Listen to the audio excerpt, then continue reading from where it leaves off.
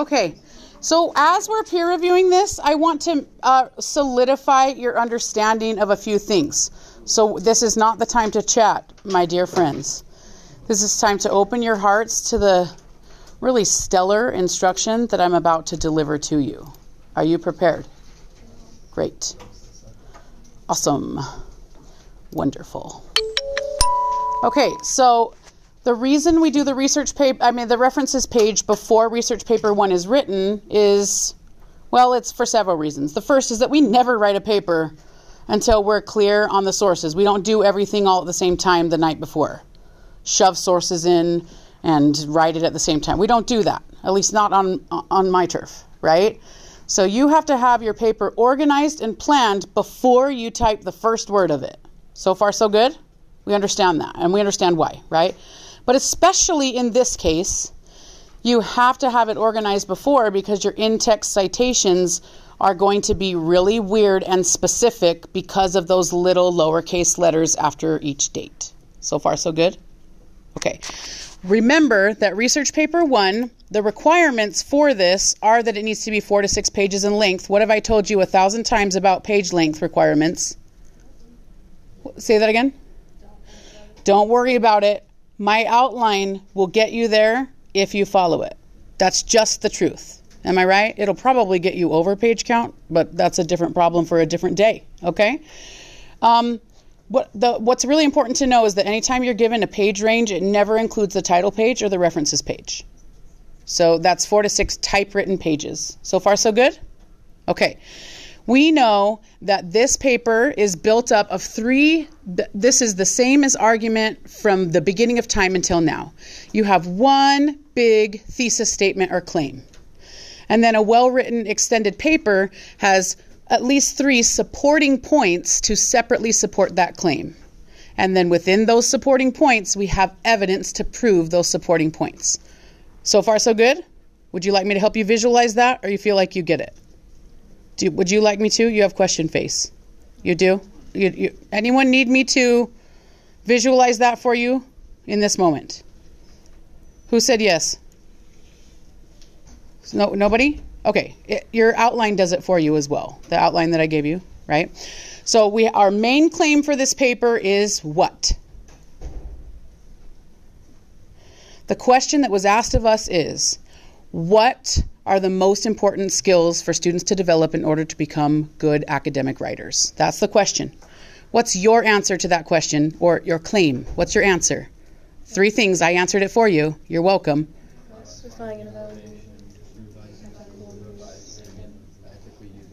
I already answered it for you. I've already set it up. I've basically written your paper for you. All you got to do is execute the plan. Yes? Okay. Not because it's a good idea for your teacher to do all the work, but because it's a better idea for us to get done with this paper. That's what we need to do. Yes? Okay. So we just need to expedite that process. So that's why I wrote it for you. So we have our answer, and our answer conveniently includes 3 supporting points that we've already outlined for ourselves. Within those 3 supporting points, we're bringing 2 sources that support that supporting point. So far, so good? Great. And then in the introduction of the whole paper, before we talk about each of the supporting points, we have to say why this concept matters. Why do people give a crap that our society is full of good academic writers? Why does it matter?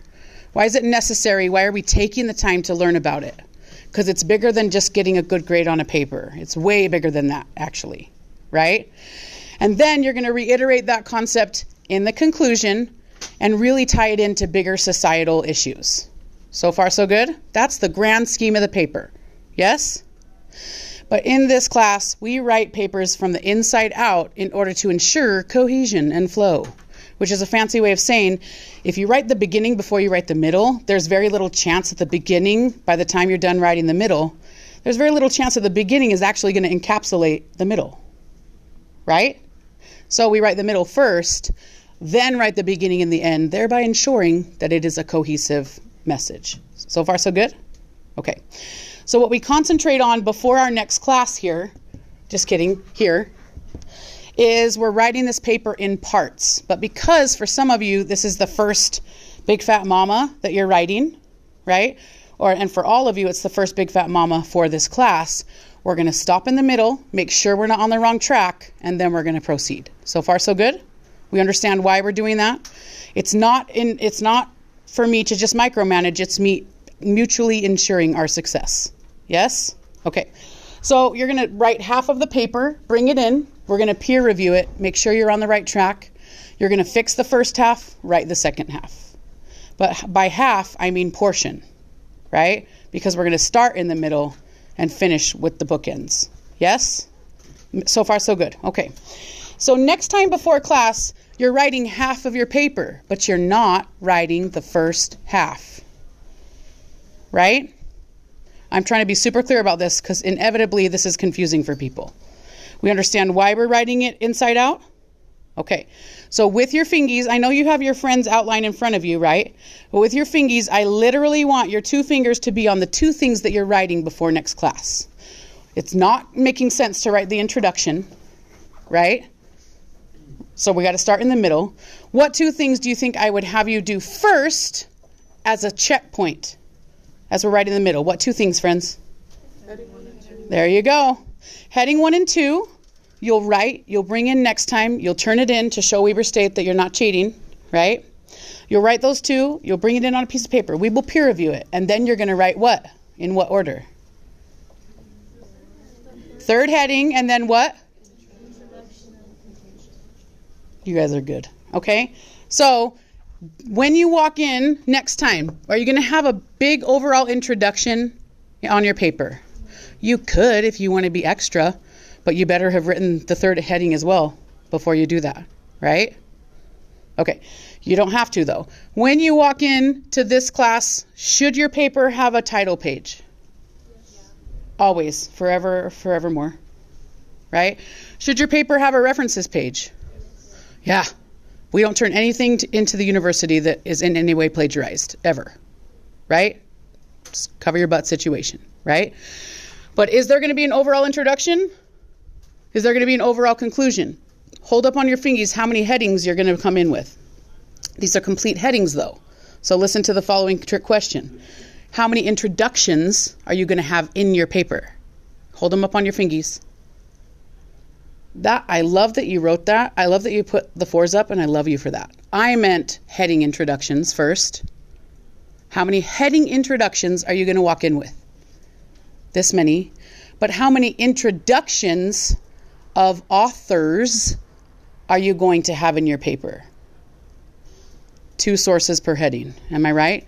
Even though they will all be the same authors, but we're introducing different chapters. So far, so good? Let me ask you then, in what you bring in next time, how many minimum in-text citations are you going to have in that paper? Careful. Because if you're holding numbers up with one hand, you've made a mistake. How many times are you going to have to cite each author technically? Think about it. Think about it. How many times, hold up on your fingies, how many times are you going to have to cite each author? We're talking about 4 authors. We're citing each author how many times? Once for the summary and once for the quote that's required. 2 in-text citations per source. Hold up on your fingies. How many minimum in-text citations are you going to have on your paper when you walk in, friends? Some people are real struggling with the two-handed numbers. Aren't you guys like all in higher level math? It's fine. Don't worry about it. Yes. Do we understand why we just held up the fingies that we held up? Do we have any questions about that? So knowing that, what are you going to help your friend with today on their outline very specifically? We're going to look at the whole outline, but what's the most important thing that we're going to need to check? Headings 1 and 2, am I right? Awesome. Okay. So we know that each heading should be its own little paper. Its own little paper, right? So let me switch to that. Each heading should be its own little paper. You could technically turn it in as a cute little like 11th grade paper that you once thought was a really long paper. Remember that? Remember how cute that was? So sweet, right? So your whole heading should be able to stand on its own because it has its own mini introduction and its own mini conclusion, right? If you follow the outline that I've given you and write your heading in that way, then you should be set, right? Within that heading, each source should be formally introduced and summarized and cited. There should be at least one quote from each source. And then what's the money part? Well, the most important part of the heading. Take a look at your outline and consider your answer carefully. The most important part of your heading is what? Because without it, you just have a plagiarized paper. Yeah. The connection. That's where you have your own ideas about how those two sources speak to one another, in essence. Share academic ideas. Yes? We understand why that's necessary. Without that, we've just taken sources together and we've just plagiarized other people's ideas, right? What's the other component of this heading that's keeping you from plagiarizing other people's ideas? Other than the citation. Aiden. Yes. Why does the quote sandwich save you from having unoriginal ideas? Because you're actually explaining and elaborating what the quote and how it relates to the thesis and the question. It's here. This is your higher level thinking, and your thoughts are here in the bottom bun of the quote, right? So we're covering our butt, but also being great academic writers by not just adding quotes in and shoving them, sewing them together and calling it a paper. We can add ideas from other people, but we must comment with our own ideas on their ideas. Yes? So far, so good? Knowing all of that, knowing what they must walk in with next time, right? I want you to check first. We're going to check introduction and conclusion later. Just look at all three of their headings and make sure, knowing how important it is for them to have all those pieces, make sure that they're going to walk, what they have now will mean that they walk in with something awesome next time. So that's what you're doing right now. You can talk about it. You can chat about it.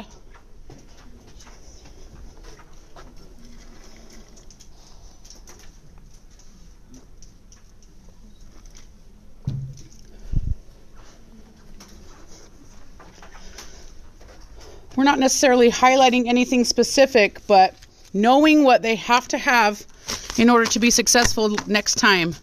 Ensure that they have everything from quote sandwich information, a well-selected quote, a connection, introduction that encapsulates the heading, conclusion that restates the ideas of the heading and the connections therein.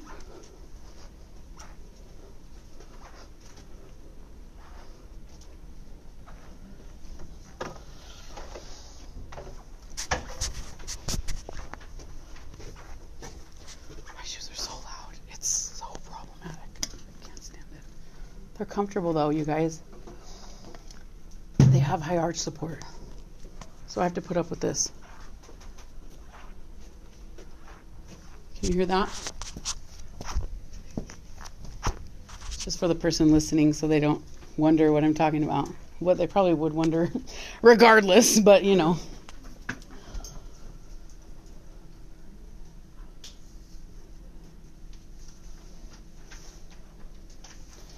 So if they're missing any major parts of their heading, or if you think it's not going to work for them, this is where you talk about it.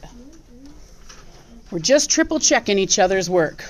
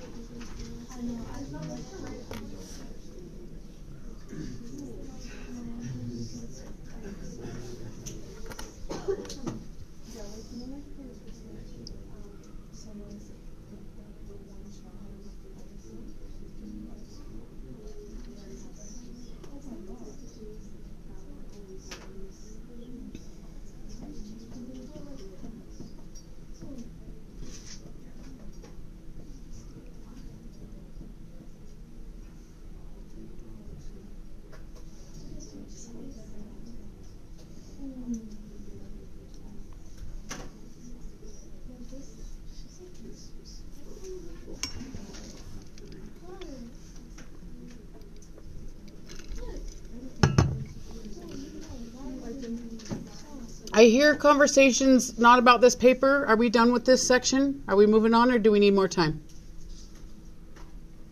I got zero feedback. I'm good. Move on or need more time? Move on? Okay. All right. So now take a look at their introduction. The introduction should always have the following components. It's up on the screen if you'd like to, if your heart tells you to look up there, it's up there for you, right? So your introduction should start with an attention-getting introduction of the topic overall. So again, we're talking about why does the world need academic writers in college and beyond, right? And that assumes that your reader knows nothing about the topic. So my favorite audience for this is a really smart grandma, right? She's smart enough to like follow what you're writing, but she does need you to explain from the beginning what the whole situation is, right? It's been a long time since grandma went to college. She might not remember what academic writing is or why it matters, right? But she's smart enough to follow, right? Grandmas are the best audiences for papers and in life. Like, go talk to your grandma today. Give her a call. That's all I'm saying. And then your introduction should include a clear and concise thesis statement that answers the prompt for the paper. Friends, what is the prompt for the paper? Cole, you got to be joking. Oh, now I understand why. Never mind. I'd like to take that back, what I just said. I'd like to take it back. Do you accept my offer? Yeah. Great. So the question for this paper is what? Can you explain to him what just happened? Because I think he doesn't know. Okay, thank you.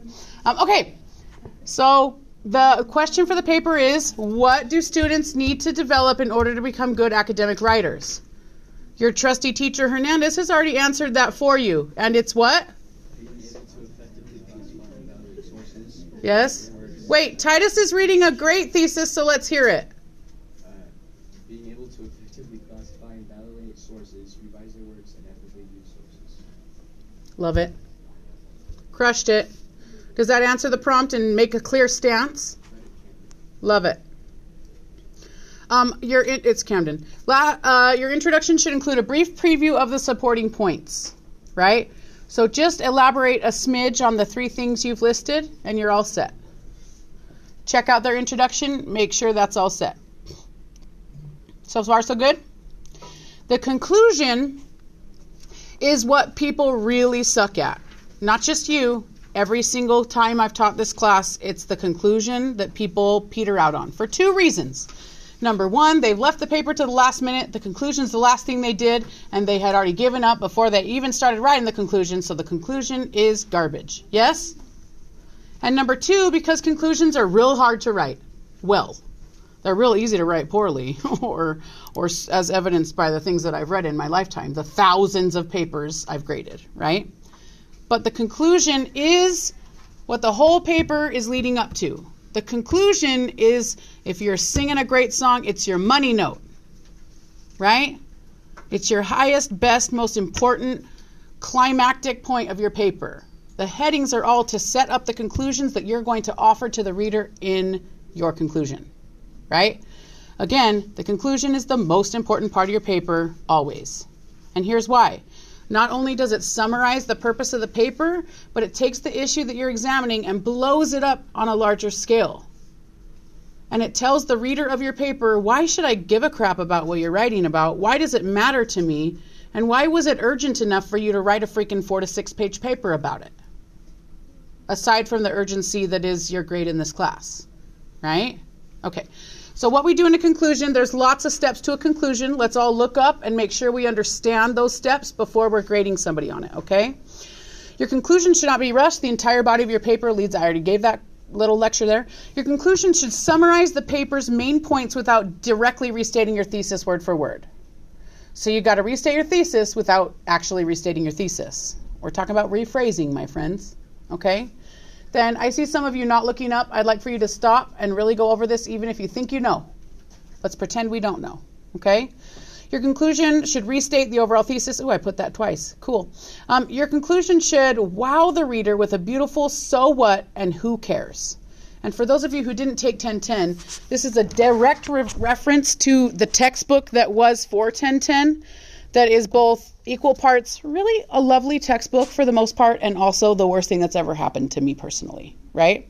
And for the record also, if you're going to throw this book away out of anger, if you want to burn it, why not give it to a student who would struggle to purchase this, and it might be the reason that they don't take the class because in 1010 they had to purchase this, right? If you're going to not use it ever again, give it to me and I will find a happy, useful home for it, okay? Or you could just keep it close to your heart, hand it down to your children on their wedding day. It's up to you, right? But I will give it a good home if you're not going to, is what I'm trying to say, okay?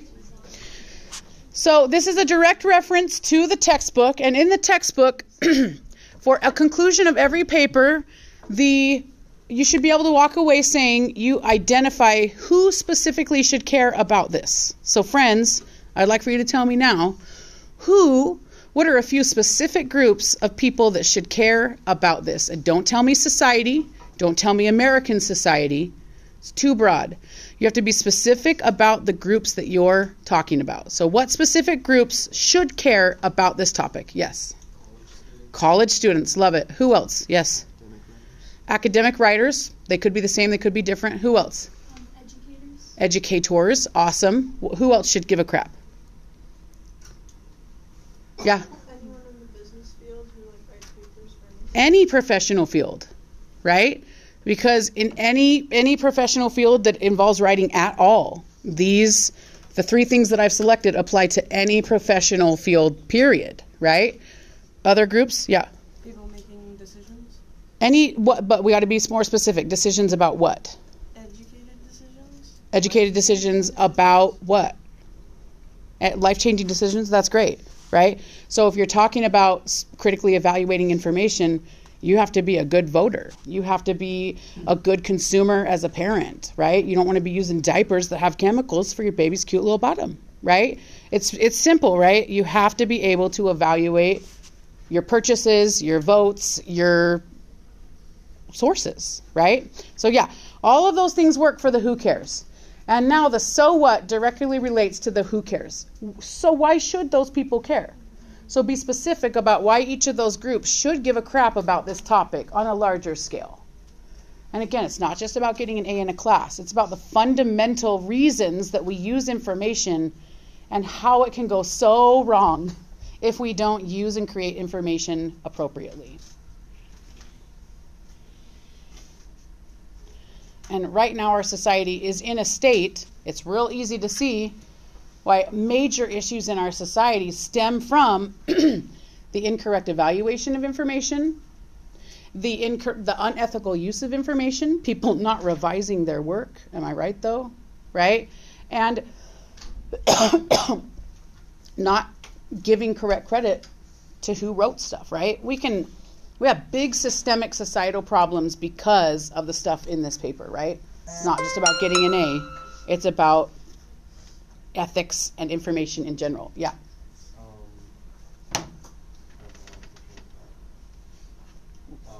people that I actually don't remember what I was going to say. Okay. Sorry. If you think of it again, just raise your hand. Other people's?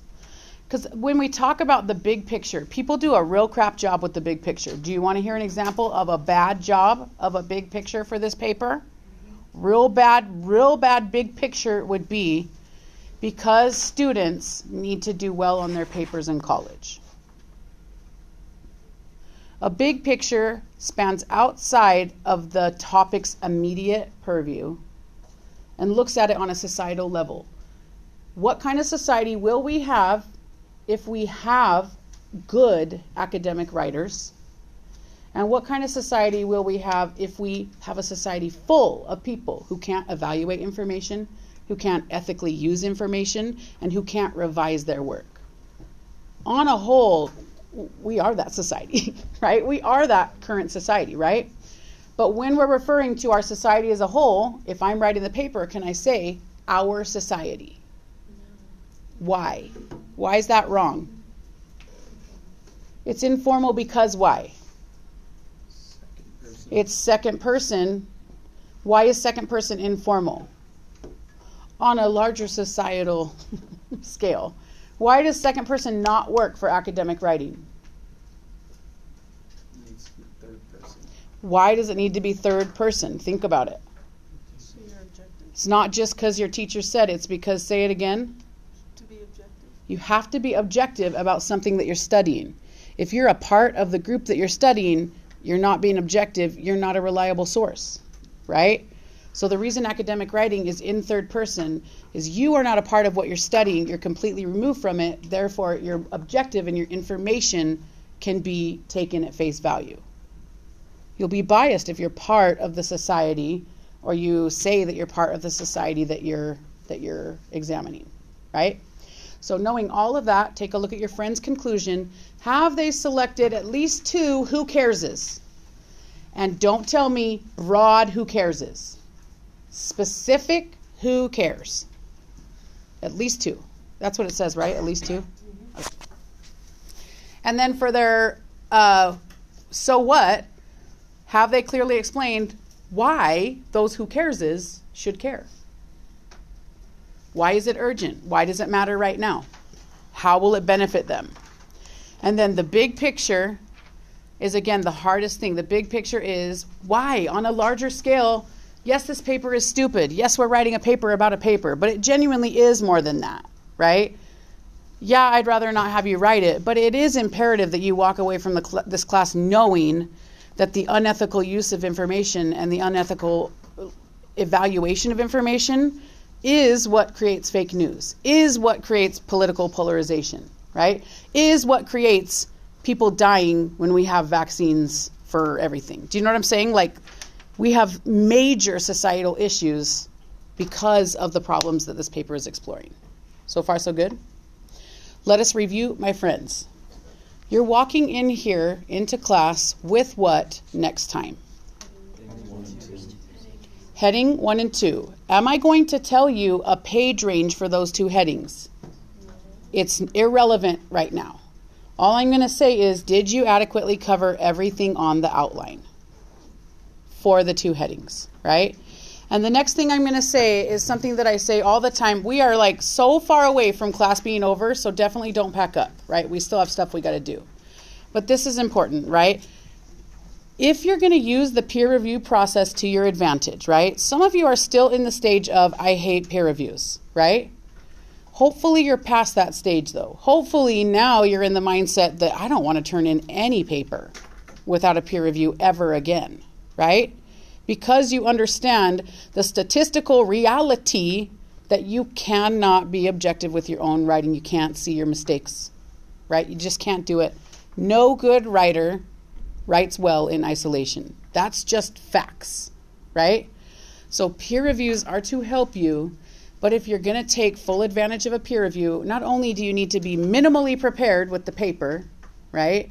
But you have to come in here and you have the time. Like, what a freaking luxury. You have Friday, Saturday, Sunday, and Monday, technically, to have 2 headings that are awesome, right? Friday, Saturday, Sunday, and Monday. Walk in here with what you are sure I would give a 4 in every rubric column. You could not be convinced otherwise, right? Walk in here with something you're so confident about that then all you're working with is improving your best and putting it in terms of my best. That's what you want. If you walk in here with something that's nonsense, that you didn't spend enough time on, that you didn't run through Grammarly, that you didn't double check against the rubric, that you didn't have somebody look over, it's fine, we can still do a peer review, but it's not going to be to your benefit. The purpose of this class is not to make you a good writer. That was 10-10, right? This is an intermediate college writing class. It's taking you from good to absolutely the best, right? The purpose of this class is to take you from good job, you did the things, to look at how awesomely you did these things that were required of you. You took the requirements and you made it into something gorgeous. You pulled a Rory Gilmore. Do you not remember in the first season where Paris assigns Rory a story for the Chilton newspaper about the new repaving of the parking lot? Do we all know what we're talking about, since I know you all have definitely watched Gilmore Girls by now, right?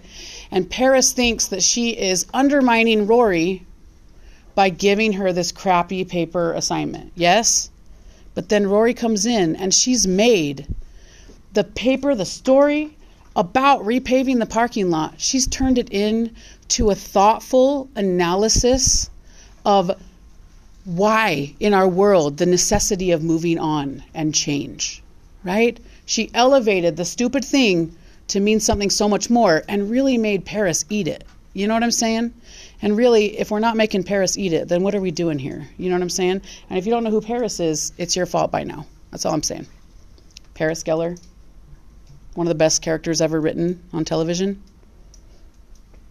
She tells people not to procreate if they're stupid. Like, yes, right? So here's the thing.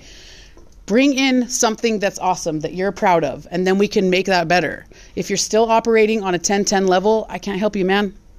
I can help you, and you can get a good grade, but you're not walking out of here with the skills that you need from a 200 level English class. Yes? With all of that being said, I want to offer an opportunity to you that I know all of you are going to be open to with your full hearts. Am I right? So far, so good. Some of you have already heard this. And for those of you who already heard it and completely dismissed it, what I'm going to ask you to do right now is open your heart to this process. Because never has there been a better opportunity in 2010 or 2015, right? Never has there been a better opportunity than this week for you to employ the beautiful, incredible, you all know what I'm going to say right now, right? You do. You all know. You know I'm going to make you rewatch the thing. Like, you get that, right? On a fundamental level, you know what's about to happen. Never has there been a better opportunity for you to understand and implement the amazing, effective, incredible, and versatile Pomodoro method. Am I right? I'm so right. You knew it. Okay, so here's what we're going to do. Even if you've already watched it, you're going to watch it again because I'm telling you, it's going to change your life. Don't resist it. Just lean into it. It's not that hard.